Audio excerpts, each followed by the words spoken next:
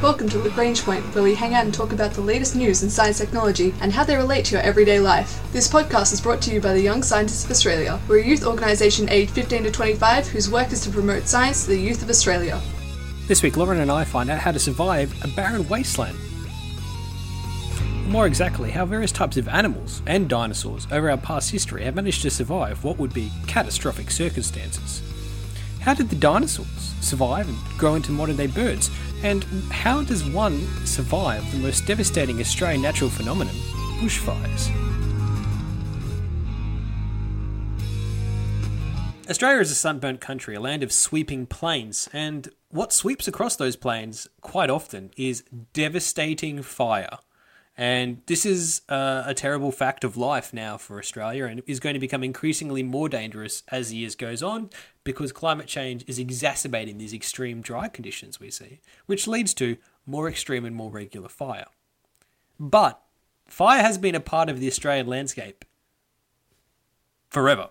We are a sunburnt country and we are a fire-burnt country, and that's actually how our plants reproduce and spread. A bushfire every couple of seasons or so actually helps keep the forest in check. And that's all well and good. But what about the animals inside the forest? How have they survived all these years as bushfires ravage their homes? They've got fireproof clothing. Well, that would make sense if the animals in fact did have clothing. And what they turned to is to study this. Researchers from the University of New England, Curtin University, and the University of Western Australia have turned to an animal that is covered in clothing. Which animal's covered in clothing? Well, a very specific type of clothing. One that is very stylish, very on point, and very spiky. And that is the echidna, which is covered in fur and spines. Lots of spiky spines. I hope that becomes the new way of describing a new fashion trend. What? The echidna. Yes. Oh, it's on point. It's so on point. The echidnas are like all of the on points. Man, they are on fleek like you wouldn't believe. Mm-hmm. Okay, so why are we focusing on echidnas? Well, okay.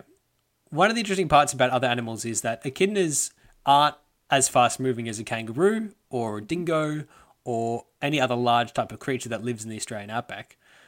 They are ground dwellers, and they're interesting because they're slow moving. So how does one of these things survive a fire? Mm-hmm. And they are actually a really peculiar type of mammal, just to talk quickly about echidnas, because they lay eggs like a platypus. And they keep finding these eggs and these echidnas just hanging out after fires happen in an area.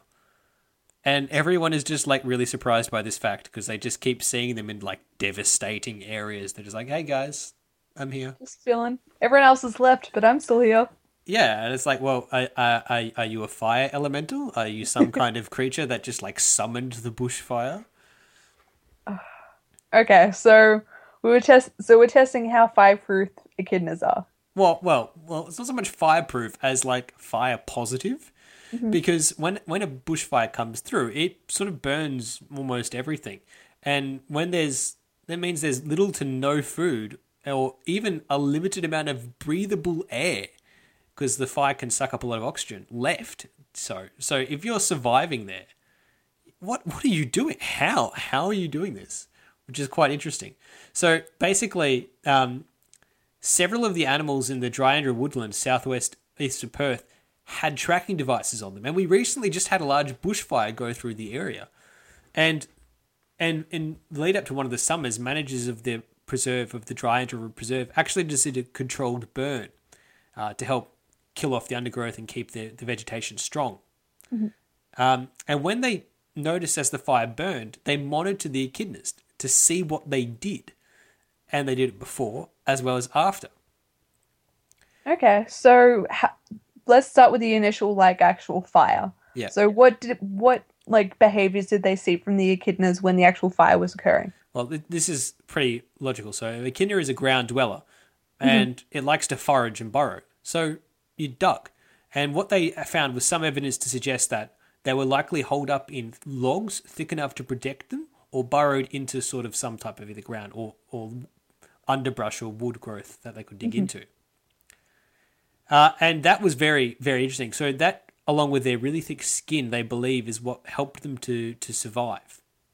Okay, so they've survived the fire, but then they're stuck in this desolate wasteland with barely any air. What do they do next? Yes.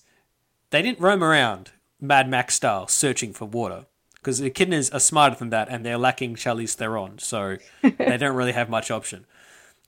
What they do instead is they like kind of put themselves into a mini hibernation. Like they put themselves into a torpid state, sometimes up to 4 days in length. And this deep sleep, their whole metabolism slows right down, so they don't need any food.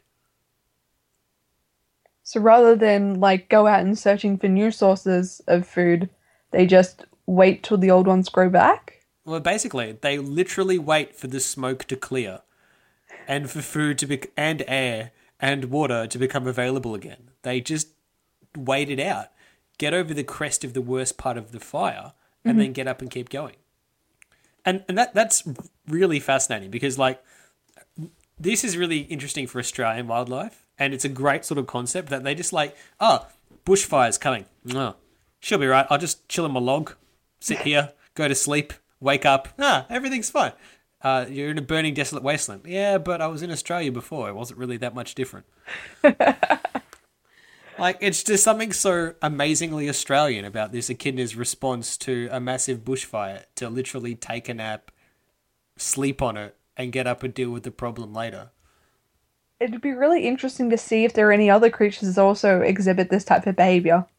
Well, yeah, I mean, like, there are plenty of other instances where there's big dramatic events like this. Bushfires are one, volcano eruptions are another, or even something as catastrophic as an asteroid hitting the Earth and wiping out the dinosaurs.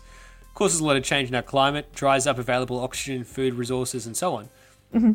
Maybe this is what a similar method the small mammals did then as well to survive. They could put themselves into hibernation, something a big dinosaur really can't do. So these little tiny echidnas can teach us a lot about how to stay calm, have a plan, and live to fight another day, even when bushfires threaten your home.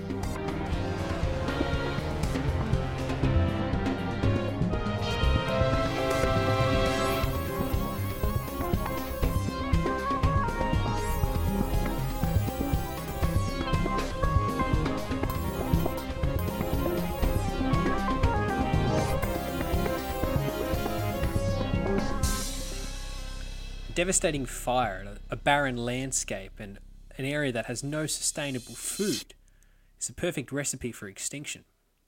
And extinction brings to mind dinosaurs. After all, even though we had giant dinosaurs such as the Tyrannosaurus and the Triceratops, or the ones with huge long necks like the Brontosaurus or the Diplodocus, or even billed dinosaurs, or ones with snorkel-like flutes, out of all of these giant and amazing different types of dinosaurs, only a few of them survived to evolve into what we now know as the modern day birds. Now, what made these small bird-like dinosaurs more adaptable and more likely to survive than the large ones? Is it purely a question of food? Is it a question of the size? Did the asteroid impact target them in some particular way? And a recent paper is trying to shed some light on what actually caused this circumstance to arise. It's been published in Current Biology. And the idea that has been suggested here is that abrupt ecological change, such as, a massive fire wiping out all your food source, or perhaps more an asteroid impact or large volcanic eruptions, would be more detrimental to carnivores rather than the bird-like dinosaurs. And the modern bird and the early bird-like dinosaurs with toothless beaks were able to survive on another food source, and this enabled them to adapt where others perished. So this work has been undertaken by researchers from the Royal Ontario Museum, the University of Toronto, and the Royal Tyrrell Museum of Paleontology. And together, these Canadian researchers have been looking at, what we think of as pretty much a stable food source for a lot of birds: seeds. And by looking at seeds themselves, it might have given us a clue into the survival of the dinosaurs. Now, in the Cretaceous period, there were lots of small bird-like dinosaurs. And there's a name for it called the Maniraptoran dinosaurs. basically hand and raptor group of dinosaurs. And it's not a very well understood group. They are very close relatives to modern birds. Now, there are some close relatives of modern birds, including ones with lots of teeth, that went extinct at the same period. But this other group managed to survive, and that's really very interesting to look at. If they're so genetically similar, why did one group have the edge? Well, to answer this question, they began by investigating the extinction event that happened at the end of the Cretaceous period. And really what they looked at here, whether or not it was an abrupt event or a progressive decline, simply just capped off with an exploding finale from a meteor impact or a large amount of volcanic activity. And the reason why you have to be careful around that is that the fossil record indeed holds evidence to suggest both scenarios, depending on which dinosaur was examined. But focusing really specifically on the bird-like dinosaurs, researcher Derek Larson, the primary author of this paper, collected data around 3,100 fossilized teeth from over 4 different types of Maniraptoran families, this specific type of bird-like dinosaurs. And it'll involve many hours at the microscope, as well as on the papers, cataloguing the various shapes and size of each tooth. And what they were looking for is actually patterns of diversity in the teeth. And when you're looking over an 18 million period, believe me, there's a lot of diversity. Now, if the variation amount increased or decreased, the logic is then that, well, this will mean a lack of diversity or increase in diversity. If the teeth maintain the differences over time, then that would indicate a rich, stable ecosystem over millions of years. And that would obviously suggest then it was a big final killer blow rather than a gradual decline. Now, in the end, by studying the tooth data, specifically from the Maniraptoran dinosaurs, what they found was that they maintained a very steady level of variations through the entire 18 million year period of the Cretaceous period. Then abruptly became extinct just at the boundary. And this supports the large impact hypothesis or the rapid extinction hypothesis rather than the gradual decline. Now, they suspected that diet may have played a key part of this. The dinosaurs that went on to become our modern day birds would have had to survive on something. And the records suggest perhaps they were eating seeds and other types of foods like that with their beaks, which enabled them to survive when their food sources were being wiped out. In fact, the last common ancestor, according to the research conducted, was a toothless seed eater with a beak. And that, as a diversion point, is quite interesting. And when you look at that and the records from the teeth study, as long as the other existing work done around the types of birds and dinosaurs and the linkages between these two species, the research suggests that a number of lineages giving rise to today's birds were able to survive on seeds after a catastrophic event such as a meteor impact.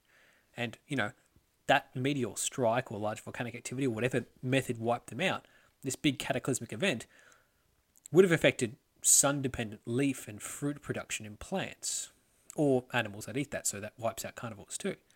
But hardy seeds could have survived and been a viable food source until other options became available. So, whilst there are a variety of bird-like dinosaurs all the way through the Cretaceous period, with a variety of different methods, shapes and sizes in their food styles, their eating and their eating methods and their beaks and their teeth, at the end of the day, the variety became as rare as hen's teeth, and they all died off very rapidly, except for the group of beaked birds that were able to survive, and they became our modern day variety of bird species, or would over time. And that beak may have just kept them able to survive when all other options looked bleak and bare. This has been the Young Scientists of Australia's podcast, Lagrange Point. This week we found out how dinosaurs survived their extinction by eating seeds and becoming the modern day birds we know today. Plus we found out how echidnas managed to survive the devastating Australian Outback's bushfires. Our ending theme was composed by Audionautics. Head to ysa.org.au for more information about the Young Scientists of Australia.